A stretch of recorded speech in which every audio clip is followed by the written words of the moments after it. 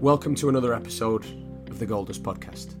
If you haven't already, click subscribe and look out for new episodes releasing every other Friday.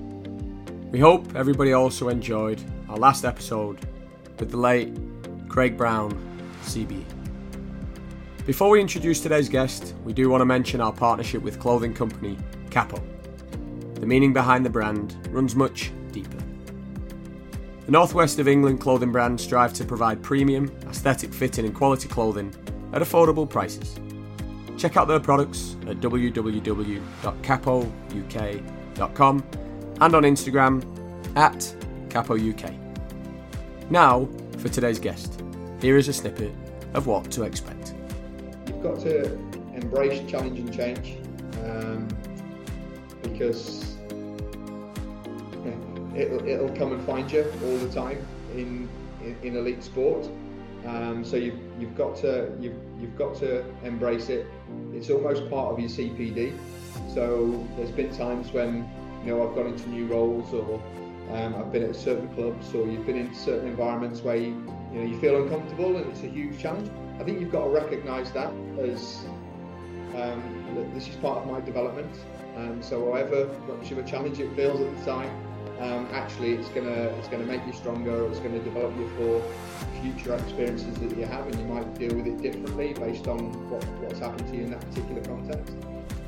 We're excited to welcome Gareth Jennings onto today's episode of the Goldust Podcast.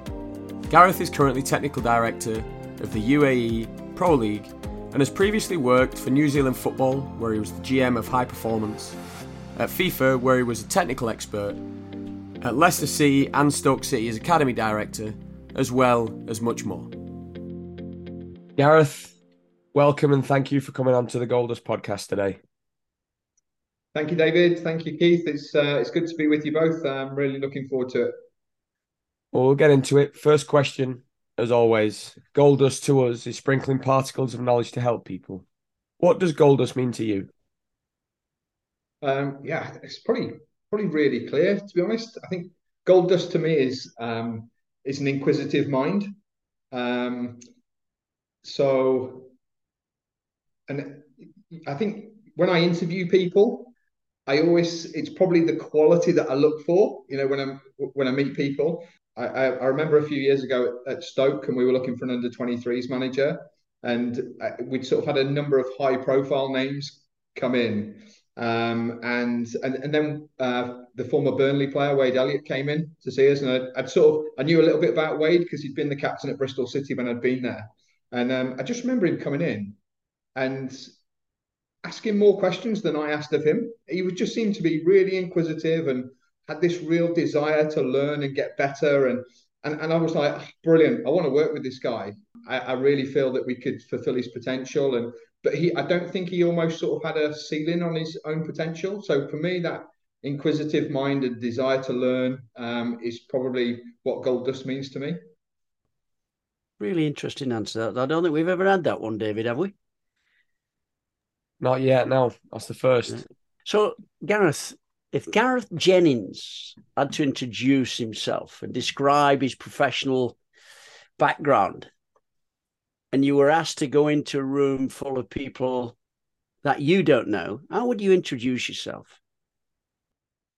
I think probably first of all is I'm just a normal everyday person that works in an industry that is really challenging, but one that I absolutely love. I think I'm definitely a values-led leader. So I'll not steer outside of my values and what I deem as acceptable behaviour, and so that never changes. And I try and influence any organisations that I'm in by what I see as my values in terms of how you treat people and being honest, just how I would expect to be treated myself. So that's first and foremost. But then I think secondly, and something that I usually put into a strategic plan is around, I would say I'm a high performing leader rather than a high performance leader. And there's a real clear difference between the two for me. I think I go into a lot of organisations, or have been really lucky to go into a number of organisations where they talk about being high performance. Now, high performance for me is you meet the criteria. So you have A and pro licensed coaches, you have sports scientists with PhDs, but do you have any outcome? So a high performing organisation is one that has that is outcome driven. So actually, you know what it is that you're trying to achieve, and actually you produce that. So for an example of that would be, if you're in an academy. Academies are great for football clubs. I think they're almost the heartbeat of it. And I always find it sort of strange when clubs don't have an academy, because you sort of I think you lose some of the atmosphere and the heartbeat from the club. However, if you've got a football academy, it's also there for a purpose. You want to produce young players. So I always see myself as that as a leader, and I always sort of make that really clear to people. Actually, I'm outcome driven, and if there's something there to be achieved, that's what I want to do in my role. And I'm really clear with the people that I work with around that as well. Talking about the roles, so you mentioned there, obviously, Gareth, clear with your role in terms of what you've done. You've been a coach, academy manager. You was FIFA's head of technical leadership, the general manager of the GM of high performance for New Zealand, been a consultant, and you're now the technical director for the United Arab Emirates Pro League. What was it that inspired you to obviously get on this path of being a high performing individual, and talk us through that journey of where you've been? Yeah, I think I was a young player, and always wanted to play professional football. So at school, I wasn't great, to be honest. My mind was very much fixed on I want to be a professional footballer, and spent most of my time thinking about football and how I'd progress. Not like the modern day footballer, where they recognise that actually education is a big contributor to your development. So, and I didn't make it as a footballer. I signed a professional contract, but never made it to play regularly in the first team, and but always had a desire to stay in the game. My initial thoughts were I wanted to coach, I wanted to be on the grass, and develop players. And I think it got to a stage where I started to recognise that actually you can have a bigger impact the more you move up the system. So I'd get frustrated with being a coach. I'd get frustrated with the academy director or a senior coach, and was like, right, well, actually I need to move into that role to progress and actually have a bigger impact.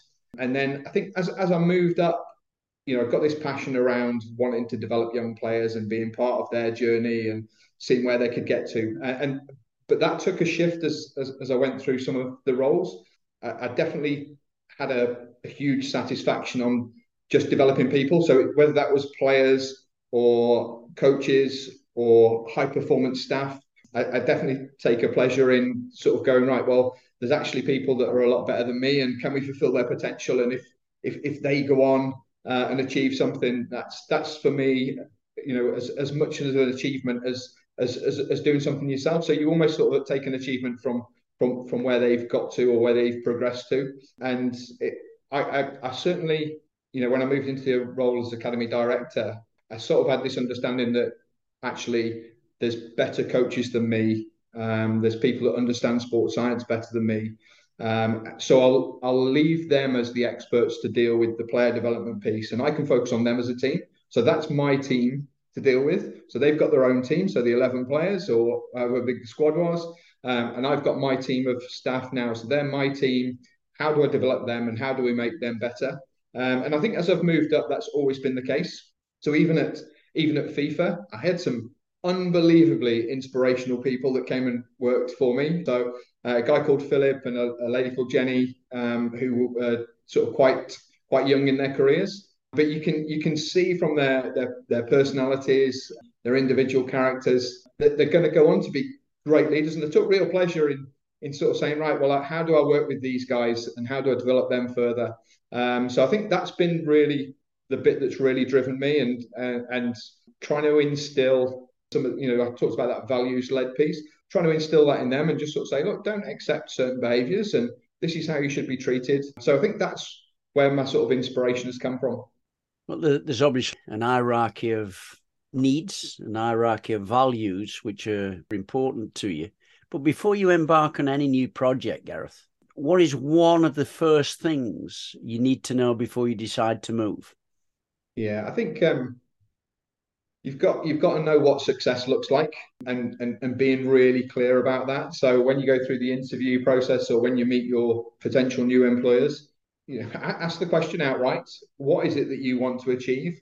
I certainly had that with Peter Coates when I went to Stoke. Lucky enough to work for him and his family as academy director at Stoke, and he was really clear that he wanted 11 players from Stoke to play in his first team, which was a huge challenge. But actually, it also excited me because I was like, do you know what?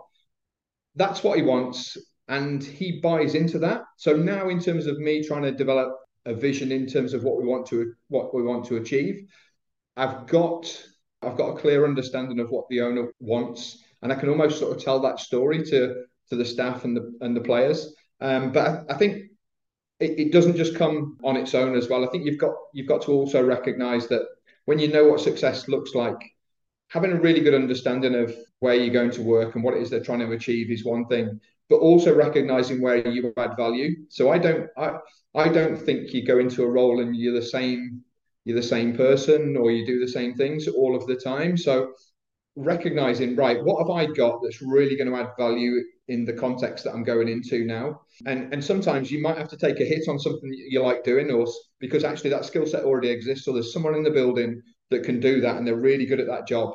And you go, okay, that's great. I'll park that for now, but actually I can add value by doing this element of the role. And like I say, sometimes you have to sacrifice things to be able to do that. But I think that's really important, recognizing where you're going to add value to achieve the outcomes that they require. Bolting onto that, Gareth, you and I spoke last week, and you spoke quite openly and candidly around, because value, the word value keeps coming up. And when you went into Stoke, you knocked on the then manager, Mark Hughes, and you asked him a question, and I'll let you share what that question was. And then on the back of that, you had, because you can go into institutions and there's values all over the place. There's a long list of values, and they're meaningful to some, but they get lost because there's too many of them. Can you share what that experience was like, knocking on Mark Hughes' door, what was shared, and then on the back of that, what were these core values that you had, if you don't mind sharing them? Yes, yeah, definitely. So yeah, I think when obviously got the role at Stoke and went in for the first time, I was very fortunate. So I shared an office with Glyn Hodges, who great character, definitely took me under his wing and supported me in my role. So he was the under-23s manager at the time. And remember having a conversation with Glyn around, right, well, how do I work best with Mark? What is it that he wants? And he just said to me, go knock on his door and ask him. So off I went down the corridor, knocked on the door, and sort of Mark invited me into his office and just sort of said to him, look, Mark, I'm the new academy director. Can you tell me what you want from me as the academy director to support you as the head coach? And Mark turned around and sort of said, this is brilliant. I've not had this before. I've been waiting for someone to come and knock on the door and ask me what it is we want from young players at this football club. And he was really clear in terms of how technically competent the young players were that were coming through, but he had a real issue around the physicality of the player, or being able to physically cope with the type of sessions that he wanted to put on with the intensity that Stoke were going to play. Yeah. So it became that it was actually quite simple in terms of aligning some of the physical program so that we got players of the capability to go and cope with the types of sessions that they were putting on. And we started to then see a real transition of players coming across. But in terms of the sort of values piece, I'd love to sort of say this was me, but I certainly prompted the idea in saying, right, we had a list of values that we sort of adhered to at Stoke, and there was sort of 12 values, and they were the sort of standard, honesty, integrity, but there was sort of 12, and you could never remember all 12. And we had a sort of 3,000 word document in terms of our philosophy, and I sort of said, look, right, well, I want it to be things that we remember. So things that if I said, right, well, what are we about? Every member of staff would just know it and be able to say it. we sort of looked at Stoke as a football club, and what they represented. And it was actually Jimmy Hunter, our head of coaching, that came up with it, and he sort of came and sat down with me and spoke about what they could be. And we had two non-negotiables. One was outrun and outcompete, because we thought that represented what Stoke as a football club were about. Hard-working, middle to lower class, a lot of supporters within a 10-mile radius, and they've got more fans within a 10-mile radius of their club than any other club in the country. So those were our non-negotiables. We felt if you played for Stoke City Football Club in the first team and you showed those two values, that would be accepted. And then we had two more, which was outplay and outthink. They were the bonus two. That was our job as academy staff, coaching staff, high performance staff, to sort of say, right, well, how do we develop and nurture those two to make sure that actually you fulfilled your potential, but actually we became quite an exciting team as well. And we thought that was the era that they were moving over to at Stoke City. Everyone previously had sort of seen them as this long ball club, whereas actually we're starting to make exciting players now. We've been in the Premier League for a long period of time. So one, we needed to represent the community that we were representing, and two, let's come up with two values that we think should represent being a Premier League footballer or an international footballer for the future. And hopefully that had an impact, because people could remember it. It was really easy to remember. And then we aligned a philosophy as well. So we had a pyramid, a performance model that we worked to, and it was a really clear vision around what we wanted to achieve. So that was 35% of the first team match day squad was going to be academy players.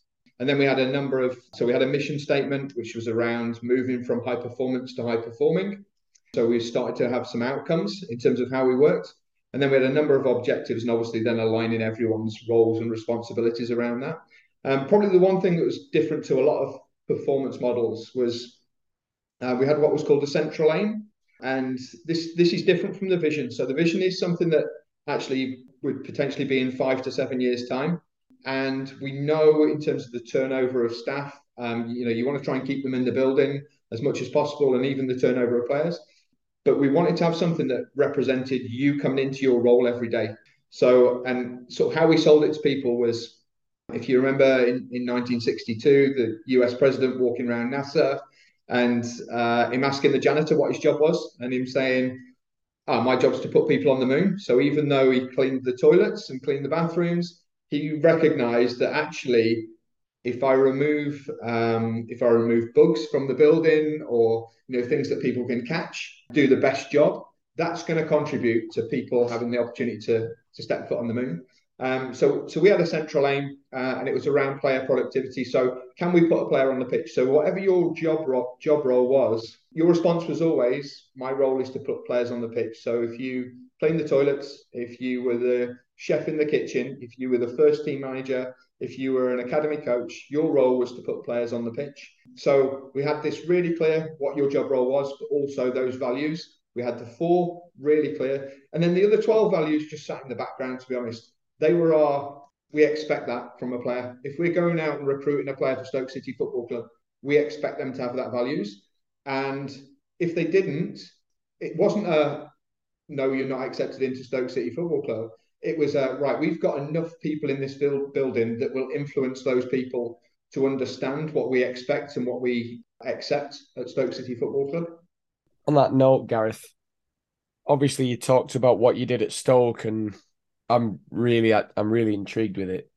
In terms of you personally, what are some of your core values and guiding principles? Yeah, so I think I'm really clear with everything. I have some strange ones.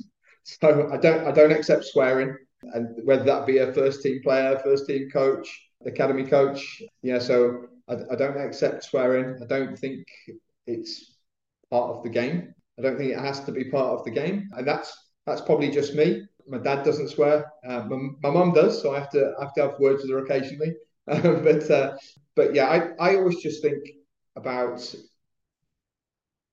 how you treat people. Now, there's definitely a part of recognizing the individual, and what's going to motivate them best. But I never think that is to speak to them in the wrong way or shout and scream at them.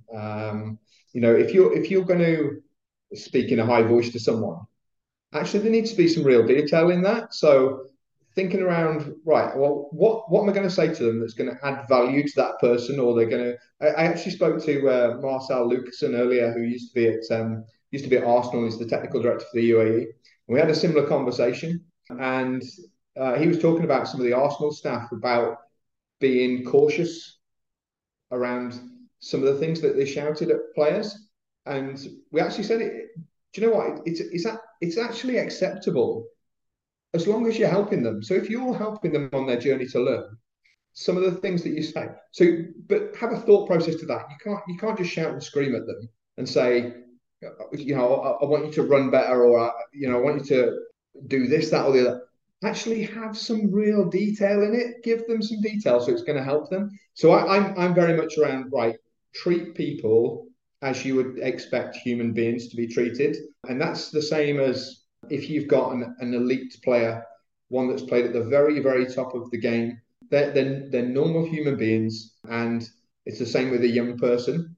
They're normal human beings. Treat them as they would how you expect them to be. So be kind, be a nice person, be honest with them, be open and willing to be challenged. So like I said earlier, I really like the inquisitive mind. So actually be inquisitive yourself, but also open up yourself. Be open to being challenged by young people or senior members of staff or people that work within your organisation. Actually drop your guard. And almost we have there's a course with the FA, or the part of their youth program is around developing the environment. And I always say to people, develop an environment around you that just exists all of the time, so that people are happy to come and ask you questions and want to work with you. And for me, just develop the environment that exists continuously. I mean, making it so it's safe, those environments that you allude to. So it's safe for people to come in and ask with respect. Being a leader, Gareth, you'll inspire others. Baru, or what inspires you? I get excited by people and the potential of them. I obviously spoke about Wade earlier. So and I mentioned a guy called Philip. There's a guy called Philip Zimmerman at FIFA, who he sort of speaks 6 or 7 languages and doesn't actually recognise his own potential in terms of what he could do. And I get really sort of inspired by that, and just really enthused and excited by it. Like, God, blimey, where could this person go to? What could they achieve? And I certainly don't sort of see. I don't see a ceiling in others when you look at them and you just sort of go, right, okay, how can you be? Where can we get you to? What's the journey we could take you on? But if you're asking me for something specific, I know we had a conversation about this last week around a specific coach who's just started a learning journey. I get inspired by new topics or new pieces of information. So I'm definitely a lifelong learner. I love going on new courses and learning new things, and I get inspired by that. I think I spoke to you last week, Keith, around doing a module on taxation in sports on the current course I'm on, and that inspires me. I'm intrigued to learn about it. I can see where it fits in the context of my role. I can see why certain decisions are made, or when I look at that, I can sort of go, oh right, okay, well I can see why American players don't travel too much, because actually they still get taxed in their own country the same. So there's some barriers to it. So I really recognise what sort of the context of things. So yeah, I get inspired by those types of things. And then in particularly in my own context, I think now I've sort of ventured outside of the UK. I think that's been quite inspirational, where I feel like I've come outside of this bubble that exists, that you live in, and you go, that's the norm. That's how we do things. That's how I've always been educated. I think once you step outside of that, and realize that everything you've been taught or everything you've been learned is not actually correct. It's, that's not the norm globally. So I remember having a Spanish lesson at FIFA and talking about, I was thinking I was getting my numbers wrong. So I came back from the lesson. I was talking to Philip actually, and I said, "Oh, I've been getting 6 and 7 the wrong way round." And he went, what do you mean? So I went through my numbers and sort of counted in Spanish. And he went, no, you're correct. And I was like, no, definitely wrong. And he was like, what was the lesson about? And I said, oh, we were talking about continents. And he went, he said, yeah. He said, in England, he said, you're taught there's 7 continents. He said, in Europe, they're taught there's 6. In other parts of the world, they're taught there's 4. And there was this sort of realization moment that, well, we were all told there's 7, but actually that's only what we're taught and how we recognize the number of continents around the world. So there was a bit of a sort of realization moment that, yeah, I've been living in this bubble and just believing everything that you're told. So actually stepping outside of that is really interesting. And obviously some of the roles that I've now stepped into, you realize that actually there's a number of different contexts around the world, different cultures, and you have to be able to adapt to that, whether you think it's right or wrong. Can you influence it sometimes? So yeah, I think, and those things are just, however challenging they are, they're definitely inspire you as well. With that being said, you talked about being a lifelong learner in that last answer, and about, look, you mentioned the football taxation bit. There's also parts in the game that change, and I'm sure absolutely in the business side, things change and adapt. How do you keep up to date with the latest trends and developments, and what resources do you rely on for inspiration with those things? Yeah, so I've got a number of different roles, which I find really useful in terms of keeping up with trends and understanding different areas of the game. So I sit on the technical committee at the Association of Sporting Directors, which is inspirational as an organisation, but great in terms of the network of people that you liaise with, have discussions with, and then they provide a support mechanism in terms of different types of courses. So that's been fantastic. On the technical board of the FAW. So again, just a completely different context because we talk about national teams, national team coaches, current trends. So how did the current World Cup compare to previous World Cups? How did we prepare for it? What would we do different next time? So really looking at the context of the game. Again, a different network for me to liaise with and be challenged with. And then I sit on the board as a technical advisor at Grimsby Town. Again, just some brilliant leaders that work in different industries and bring different ideas to the game. So again, I think that it for me keeps me up to date in terms of current trends. But certainly, in terms of that lifelong learning piece, I never stray from not being educated. There's sort of a desire to want to go and learn new things and try and make sure that I understand them. So at the moment, I'm doing a master's in international sports law. So I have a cohort of, say, 30 people. I think I'm the only sports person on there. They've all come from a legal background and great people. I've got a couple that live here in Abu Dhabi, and we meet and I talk about sport and try and understand what they're talking about from a legal perspective. And they come with some different views and perspectives as well on the game, which is brilliant. So understanding how different people see it, and sometimes you pick up a golden nugget and you think, you know what, they're absolutely right, or they see something in a different industry that you just go, oh, that's brilliant. So I think one, yes, it's really important that you go and do courses and you pick up as much information as possible or new types of information. 2, making sure that you've got a really good diverse network, whether that be going to conferences or having different roles as well as your sort of permanent role where those people you're seeing on a daily basis, seeing them all the time, actually, can you get a little bit more diverse than that?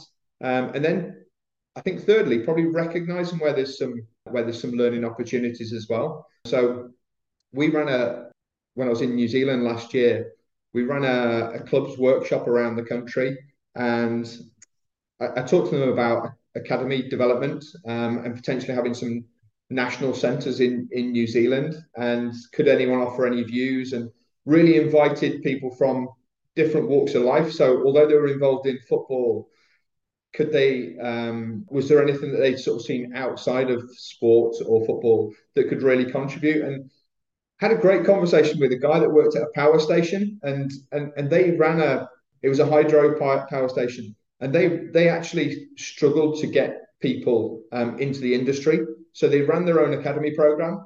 And we had some great discussions around how they ran that academy and how that could benefit if we had some national centres. So actually taking some of the learning from that and then being able to apply it to in the context of what we wanted within the game. I think those types of things are really important. Actually recognizing that there's an opportunity to learn from different contexts, different types of people, other people's views that are completely different from yours. So I think, having that openness to be really sort of diverse as well is really, really important. Lifelong learning. It's a journey, that's for sure. What is it that motivates you, though, to want to learn? I want to be cleverer than my kids is probably the honest truth. I've got two bright sparks at home, so trying to keep ahead of them is a real challenge for me.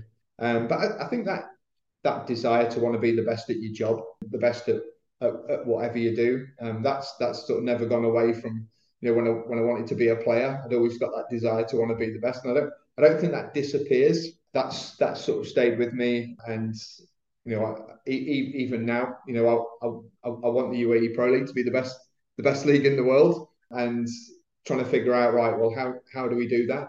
I think that's the real sort of design. It must drive my wife and children up the wall. The amount of games that I watch and the amount of time that you spend away from your family. The things that you sacrifice for it. Sometimes you look and you think, right, that's unacceptable. I need to spend some more time with them, but that desire is definitely there. I can remember, I think it was about 3 weeks after Arsene Wenger had come into FIFA.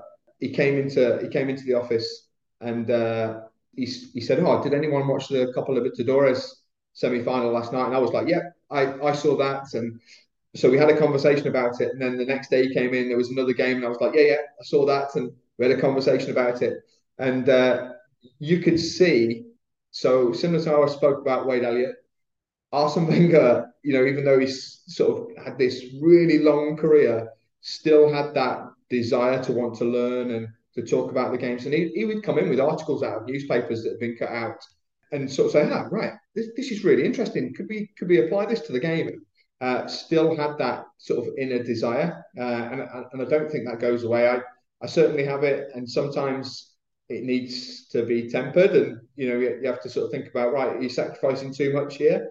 Yeah, I'm certainly driven by the industry's really challenging and can be brutal sometimes, but the desire to want to make it better and be at the top of that industry has not gone away from when I was a young player. You mentioned in there about the UAE and wanting it to obviously be successful in its own right.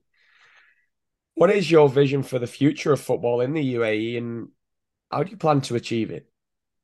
I think there's a really sort of an obvious route to go down, but there's a number of sort of challenges and hurdles that lie in the way in terms of culture and context to the league, and culture and context to UAE in terms of how Emiratis are raised, what's sort of institutionalized within the country, and me being flexible enough and having an understanding of that. So the clear and obvious way is, or my sort of vision would be, that we have an integrated strategy. So there can't be just one thing that we deliver on our own as the UAE Pro League. We must make sure that actually we develop an integrated strategy with our key stakeholders. So UAE Pro League, the UAE FA, the sports councils, and obviously the clubs as part of that. And then a number of other sort of smaller stakeholders as well. I think if we do something independently, you're searching for success that you want. as a league or as an individual. Whereas actually an integrated strategy is shared success, but also having that understanding that it might not be in your time. You know, there's quite a long way to go in terms of what, you know, if we want it to be the best league or even somewhere near the best leagues, actually we could be 10 to 20 years away from being able to achieve that. So it might not actually occur within my tenure or the stakeholders or the leaders within the other organisations. And having a clear understanding of that actually, you know, someone else might get praise for the work that you've done. I think you have to accept that and just sort of go, no, this is my role. This is the part that I have to play. And, you know, if success occurs in the future, actually, I've been part of that. Recognise it yourself and value it. But you might not be the person that's on the front page of the newspaper because the UAE have just got to the World Cup finals, or actually they've just sold their first 10 million pound player or whatever it may be. It might not occur for you. So, but I think the vision for me and the bit that will be a real challenge, and we'll be making sure that all the key stakeholders are in it together. If we get to that point, I think then you might get some gold dust. Technology is very prevalent nowadays, Gareth, and with the advancement of technology is the progress. How do we use that? How do you balance the need of technical innovation and progress with the need equally to follow tradition and respect the game's history and the culture of the environment that you work in? Actually, I was in a meeting the other day. It was we were doing some work for Huddle, and I was with Lucy Rushton, who was the GM at DC United, and she talked about technology and some of the innovation, and I was blown away. I was like, wow, I don't really know anything, but in terms of making sure that you keep up with some of those trends, but also trying to balance that with the history of football or the history of a club. I think, you know, I mentioned it before around having this diverse workforce. I think that's really important. And people talk about diversity and they link it with ethnicity or whatever, you know. But actually, a diverse workforce is a group of people that are, you know, come from different backgrounds, have different views, and you usually find it gives you a more balanced approach if you have a diverse workforce or a diverse leadership team or diverse people around you. But you also get some out of the box thinkers, some people that come up with new ideas and new ways of working, and then other people that are that have a sort of perhaps more of a fixed mindset in terms of, right, these are the sort of fundamental things that we need to get right. We spoke about it at Grimsby Town actually, and we're doing some work with the 21st group, and you know, we want to be perhaps a little bit disruptive and come up with new ways of working. But what we can't ignore is things that Bournemouth have done, Brentford have done, Luton Town have done. Right, what are the fundamental things that those people have done or those clubs have done? Brighton would be in there as well. What are the fundamental things that they've done that we can just go, oh, let's copy that because it's really, really good and it's made a huge difference. But also, is there some new things that we can bring in alongside that would perhaps accelerate us even further or take us to the next level or even accelerate our progress so we can catch up with some of those clubs in the future? So I think getting that balance right is really, really important. And the key for me is making sure that you've got diversity through your whole staff, but also probably having a diverse mindset yourself. Moving on, so you've talked about the staff there. From a player's standpoint, how do you identify and recruit top technical talent, and what qualities do you look for? Yeah, we always had this. It was actually one of the objectives that I spoke around earlier. So obviously we had our central aim, but we also had this for the two sort of core objectives, if you like, were recruit and retain elite players and recruit and retain elite staff. Now, the retain bit was very much around.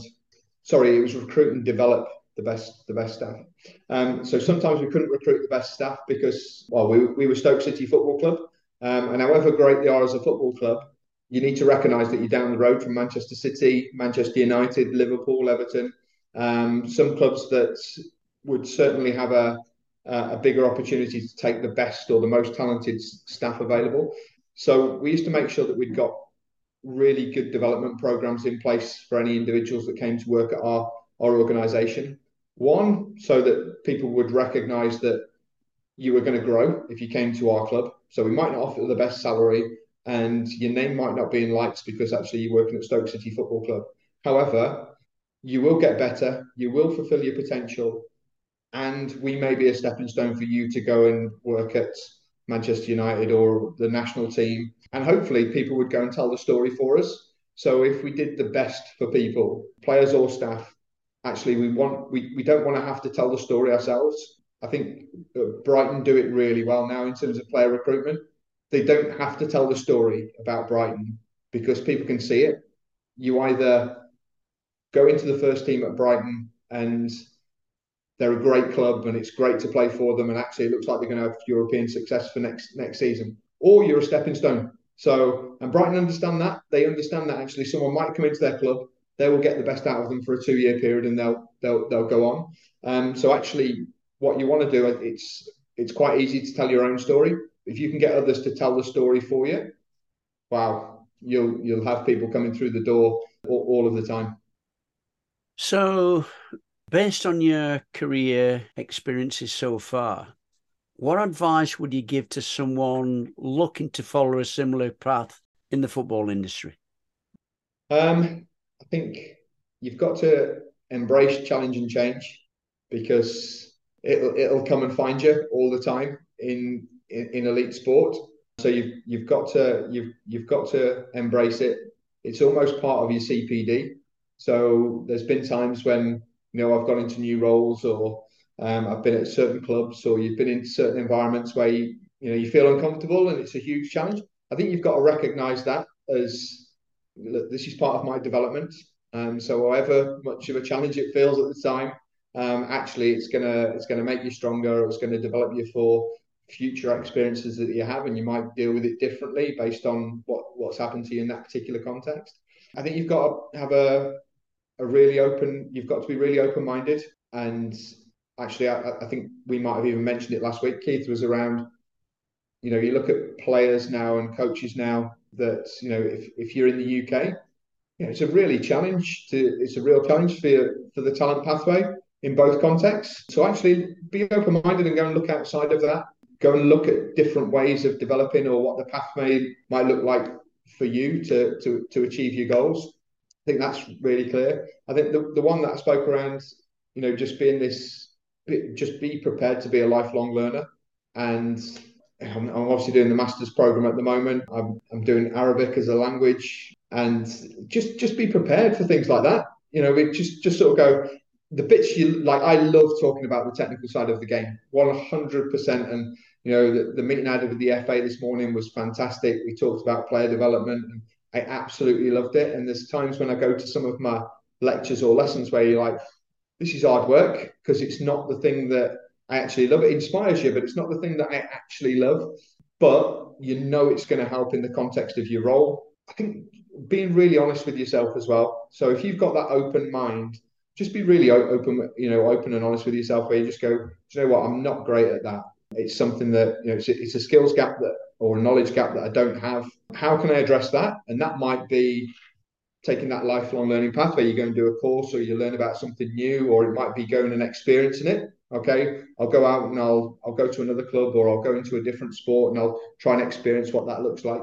Or it might be that you're open as a leader to sort of go, right, well, I need to fill that skills gap in my team. I need that knowledge to come from somewhere else, and accepting that someone's a bit smarter than you is it can be a challenge for some people, but the reality is there's usually people smarter than you. And look, if you've got them in your team, it's wonderful, because they're either going to go off and do something really special, or they'll make you look good, because you're inspiring them, you're developing them, you're working with them. That reflects on you. So I think having that real sort of open mind, and just love what you do. And it's been said a million times. If you do something you love, you'll never work a day in your life, and it's exactly that. You must be inspired, and if the industry's dragging you down, actually change and do something else, because it's not worth it. It's not worth it. Do something that you love and you enjoy every single day, and whether that's football or not, or sport or not, it doesn't matter. I think that's really, really important. You must absolutely love it, because if you don't, it will absolutely drain your life, and the sacrifices you make will not be worth it.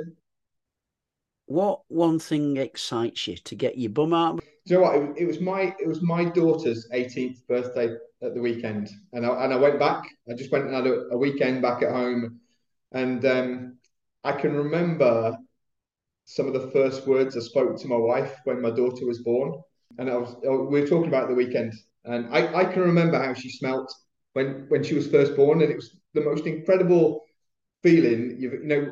If you think you've been in love before, have a child, because you'll never know anything like it. And I remember being born and being in my wife's arms and just going, right, I need to pull my finger out.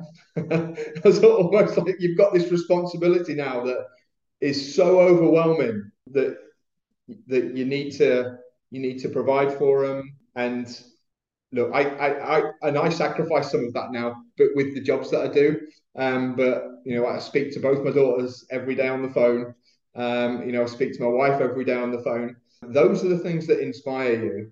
However much you love the game, and you do that because you know you're going to have so many sacrifices to make, and you do something you love because it makes it bearable. Right, I'm going to do something that I love and enjoy because I know how hard I'm going to work. You do everything for them, and obviously you're a parent, and anyone I speak to in the game, the sacrifice they're making is because the family, they want to provide for it. Don't get me wrong, they love what they do, and they love being in football, and it's an absolute passion for them. However, all the sacrifices that you make are because you want to provide for your family, and you want them to experience things that you didn't experience, and you want to provide and give them really nice things and make life comfortable and enjoyable for them. So hey, look, that's it without a doubt. And I loved football before my oldest daughter came along, but it certainly gives you a kick up the backside when you know what responsibility is when you have a child. Gareth, there's a quote that we've used from a guy called John Maxwell, who's he's an inspirational leader. And he says, people may hear your words, but they feel your attitude. And when throughout this podcast today, you've obviously said a lot, you've spoke a lot, but I just get a true sense and a true feeling of who you are just from the way that you express the things that you do and the things that you say and how you say them. And that the last answer really epitomized that. You could really sense the passion around obviously your family and your oldest daughter, but throughout the whole thing, it was very evident that you are so passionate about what you do. You love learning and you want to continue doing that. So from my dad and I, we just want to thank you for coming on. It's been a pleasure listening to you and a pleasure having you as part of the podcast today. So thank you very much for your time. No, well, thank you guys as well. I think obviously the show is inspirational, and you give us this opportunity to listen to so many different people that are insightful, and those things inspire you as well. So no, thank you very much. It's been a pleasure to come on, and hopefully I can revisit you in the future. Let's hope so.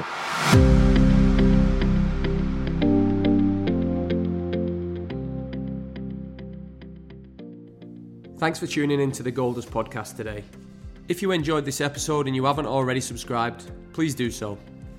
Your continued support is highly appreciated, and it means so much to us knowing that the content that's being produced is providing value in people's lives. If you would like to know more or get more information from us, you can follow us on Twitter at Gold Dust Podcast, and also you can visit our website at thegolddustcoach.com. Thank you, everybody.